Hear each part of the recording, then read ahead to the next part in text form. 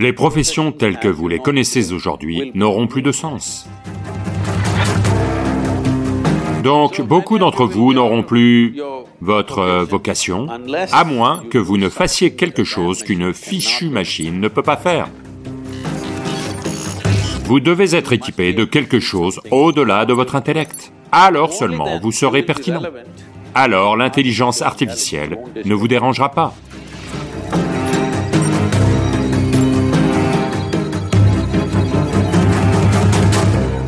So, in today's technological world, we know that artificial intelligence and robotics are taking over. Those are the cutting-edge technologies.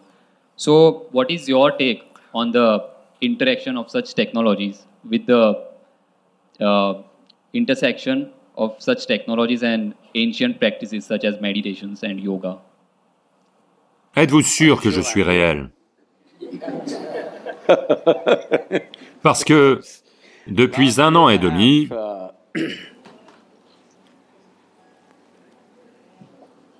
il m'invite à parler dans toutes sortes de conférences sur l'intelligence artificielle dans le monde.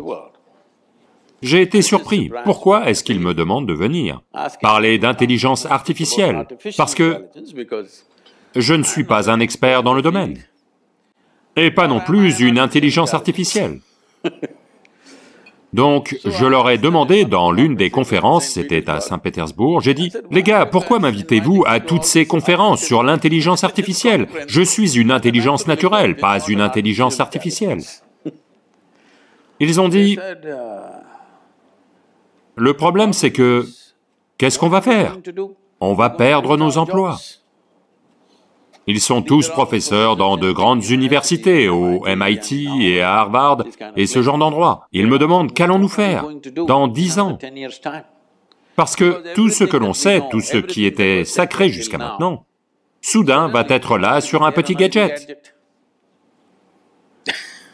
Vous devez comprendre ceci, ce que intelligence artificielle veut dire, c'est que accumuler des informations, les analyser et les projeter comme vous voulez à un instant donné, ne sera plus considéré comme une chose précieuse dans les facultés humaines.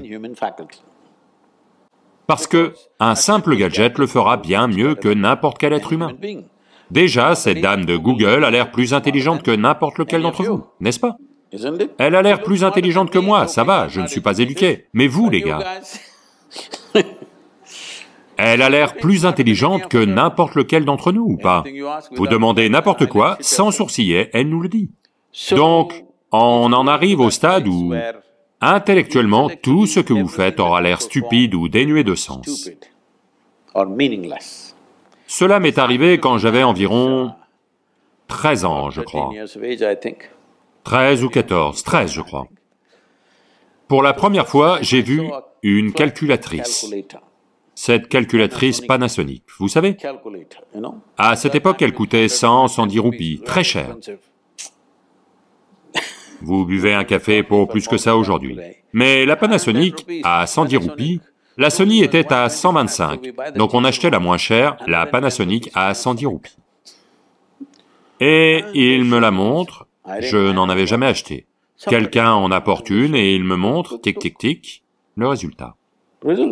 Alors la première pensée qui m'est venue, c'est « Pourquoi diable est-ce que je gâche ma vie dans les cours de mathématiques ?» J'ai dit « Tout ce qu'il me faut, c'est ça, je n'ai pas besoin d'aller en cours de maths. Vous posez n'importe quelle question, tic tic tic, une chose à 100 roupies peut vous le dire. Pourquoi cette torture pendant 10 ans, à passer par cette arithmétique et ces mathématiques et toutes sortes de choses? Elle peut même faire sin θ, cos θ, toutes les bêtises que vous voulez. » Dès ce moment-là, j'ai pensé, il faut qu'on fasse une grosse machine qui fait toutes ces bêtises pour que je n'ai pas à aller à l'école. Enfin, le rêve devient réalité.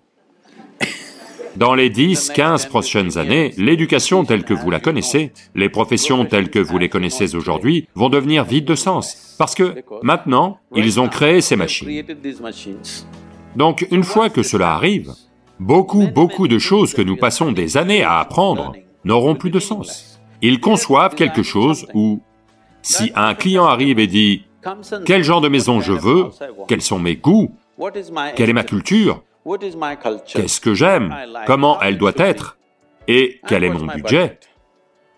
Une machine conçoit une maison complète, 10 alternatives que vous voulez, y compris les peintures, les tentures au mur, les meubles, tout. Maintenant, ils disent que d'ici 5 à 7 ans, ils peuvent même imprimer la maison et la construire. Donc, imaginez juste les designers. Donc, beaucoup d'entre vous n'auront plus votre vocation, à moins que vous ne fassiez quelque chose qu'une fichue machine ne peut pas faire. Vous devriez tous vous préparer à cela maintenant. Vous devez être capable de faire quelque chose au-delà de votre intellect. L'être humain a de nombreuses couches d'intelligence. L'intellect n'en est qu'une petite partie.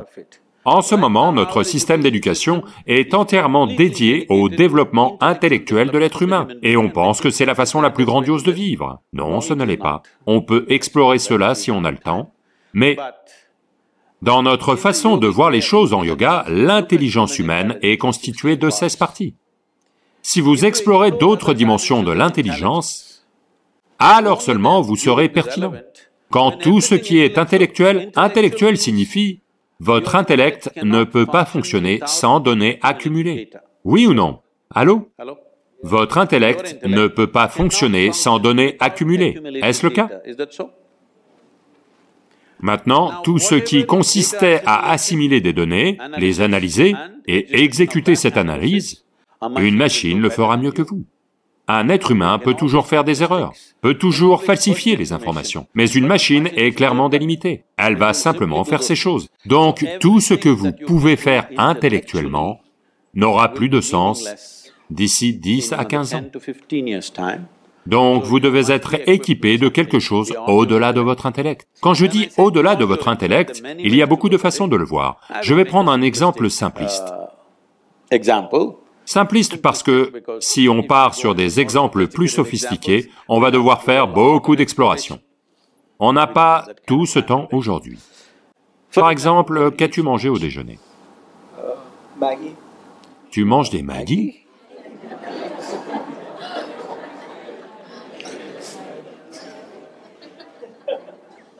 Est-ce que quelqu'un peut s'occuper de son régime alimentaire? Il mange des Maggi. Ok. Même si vous mangez des nouilles, une nouille ne lui ressemble pas, ne se sent pas comme lui, rien. Mais cette nouille qu'il mange en 3-4 heures, cette nouille Maggi est devenue un être humain, n'est-ce pas? Elle est devenue une partie du système. Donc vous fabriquez une machine aussi complexe avec des nouilles Maggi.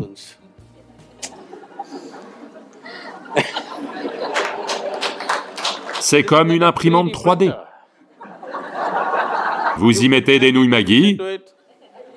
Non, je ne suis pas fait de nouilles Maggi, ok? Je mange mieux que ça. Mais vous mettez une chapati là-dedans, ça devient un corps humain.